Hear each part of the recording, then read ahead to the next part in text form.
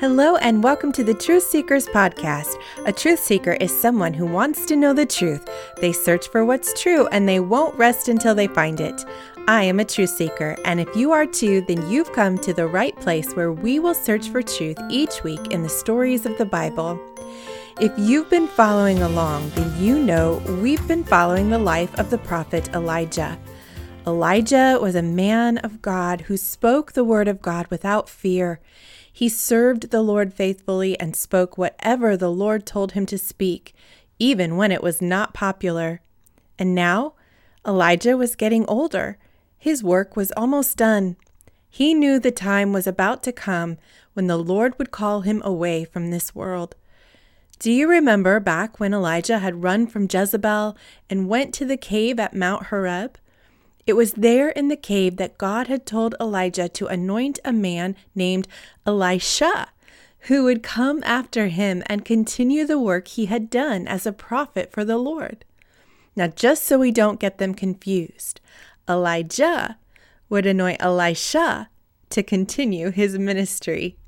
Elisha had been with Elijah, learning from him and watching him speak bravely and boldly as a prophet of Yahweh.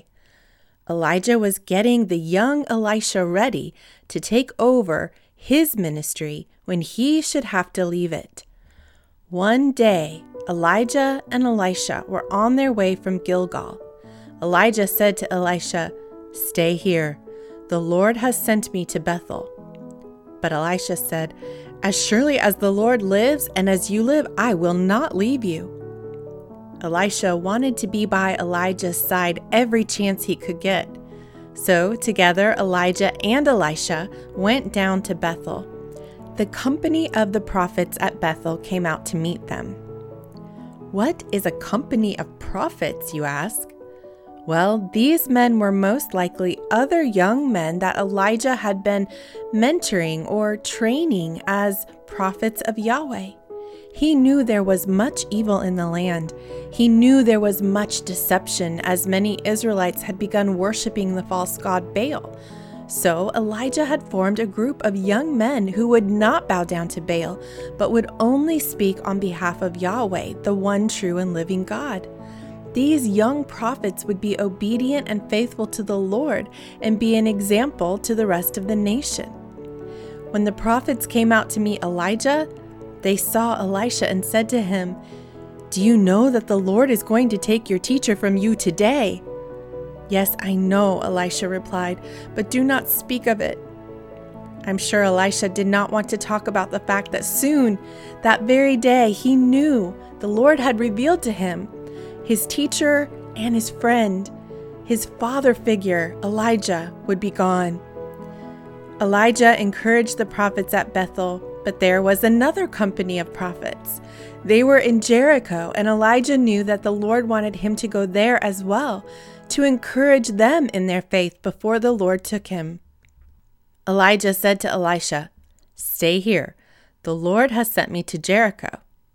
And Elisha replied, "As surely as the Lord lives and as you live, I will not leave you." So they both went to Jericho.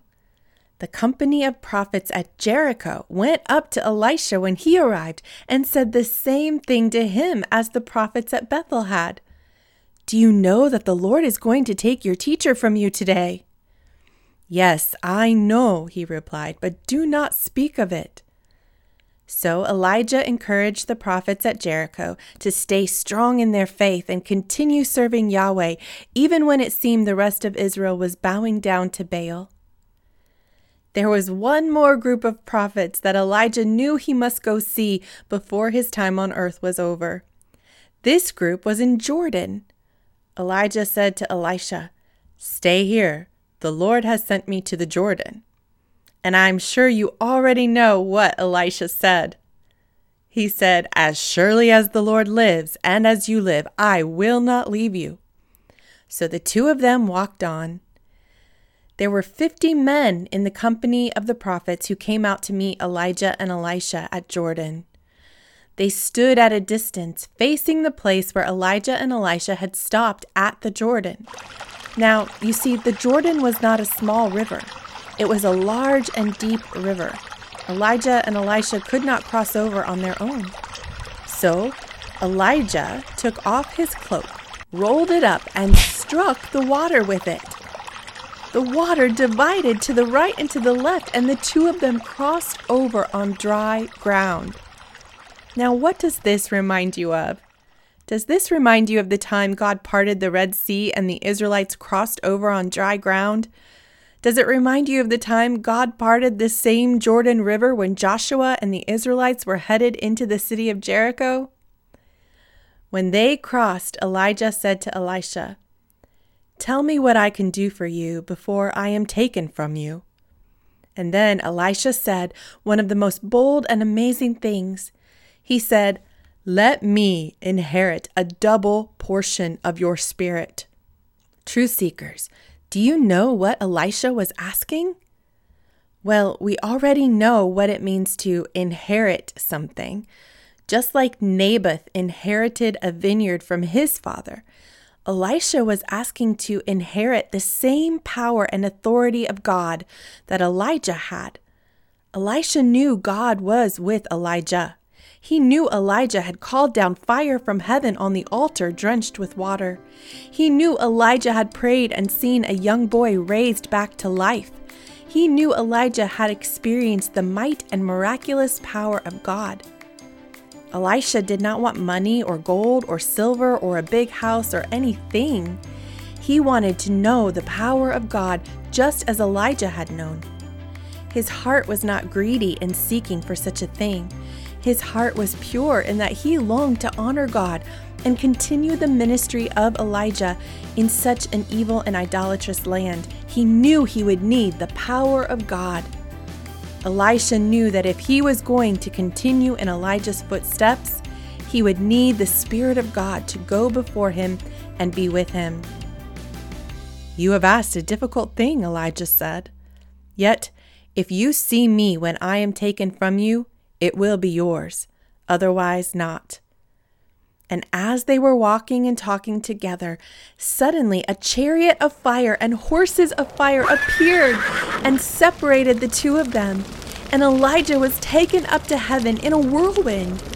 Elisha saw this and cried, my father, the chariots and horsemen of Israel!" And Elisha saw him no more. Then he took hold of his own clothes and tore them apart. Elijah had been taken to heaven without experiencing death. And Elisha cried out as he saw Elijah leave because he loved Elijah. Elijah had been like a father to him. He tore his clothes as an act of sorrow to lose such a godly man in his life. Even though he knew this day would come, it was still not easy to let go. Elisha then picked up the cloak that had fallen from Elijah, and he went back and stood at the bank of the Jordan. Here was his moment of truth. Hadn't Elijah said that Elisha would receive the Spirit of God if he saw him when he was taken up? Surely he had just seen with his very own eyes Elijah taken up into heaven. Had he received a double portion of the Spirit of God just as he asked? Was he ready to move into the role of a prophet and step into Elijah's shoes? As Elisha stood on the edge of the Jordan River, he took the cloak that had fallen from Elijah and struck the water with it. He cried out, "Where now is the Lord, the God of Elijah?" Suddenly, as he struck the water, it divided to the right and to the left, and he crossed over. The company of prophets from Jericho had been watching all of this. Those who were watching said, "Surely the spirit of Elijah is now resting on Elisha." And they went to meet him. "Look," they said, "we, your servants, have 50 able men. Let them go and look for your teacher Elijah. Perhaps the Spirit of the Lord has picked him up and set him down on some mountain or in some valley." "No," Elisha replied. "Do not send them." But they persisted until he was too ashamed to refuse. So he said, "Send them," and they sent 50 men who searched for 3 days, but did not find Elijah. When they returned to Elisha, who was staying in Jericho, he said to them, Didn't I tell you not to go?" And so the Lord had taken Elijah to heaven in a chariot and horses of fire. Dear truth seekers, what truth did we find in today's story? When Elisha asked Elijah for a double portion of his spirit, it most likely referred to a father-son type of relationship.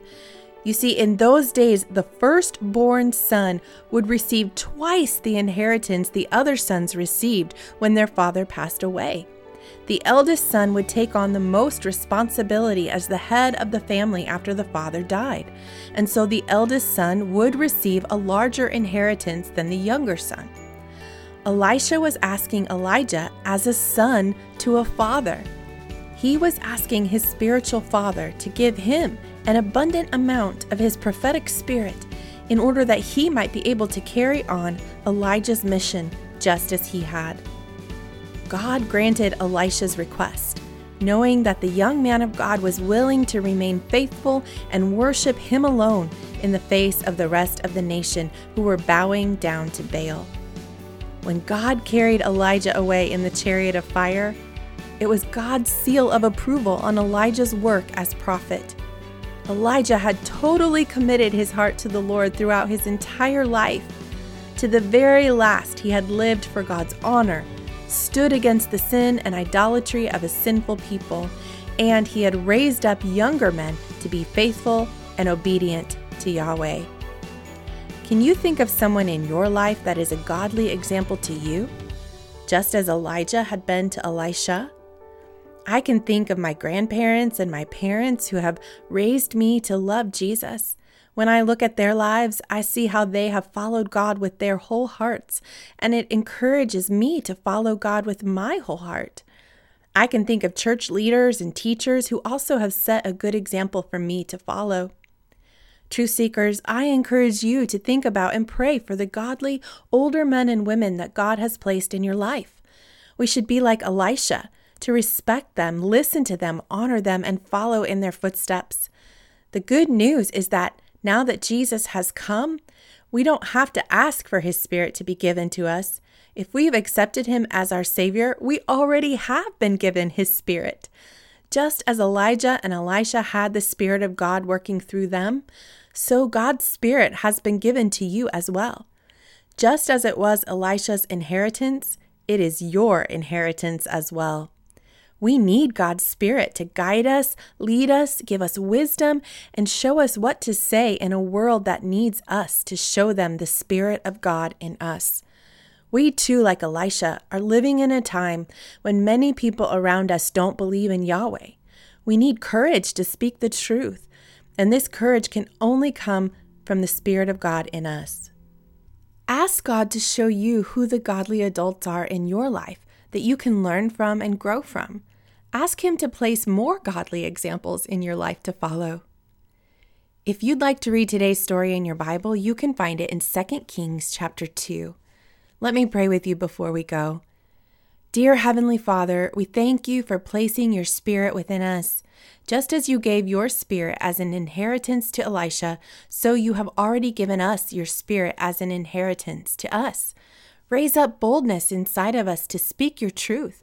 Raise up courage inside of us to tell others the good news about what Jesus has done for us. Help us to be humble and respectful to the godly leaders you have placed in our lives. Help us to learn from them and watch them as they lead by example. Give us your wisdom to know where to go and what to say. Just as Elijah and Elisha surrendered their whole lives to you, so we surrender our whole lives to you as well. In Jesus' name, amen. Before we go, I want to give a quick shout out to Sophia.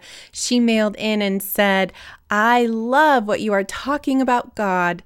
Thank you so much, Sophia. Thank you for listening, and thank you for emailing me. I love hearing from you guys. If you haven't had a chance to leave a review in iTunes, I would appreciate that so much. It helps others find the podcast and learn about God too. Thanks for joining me today, Truth Seekers, and I can't wait to talk to you next week.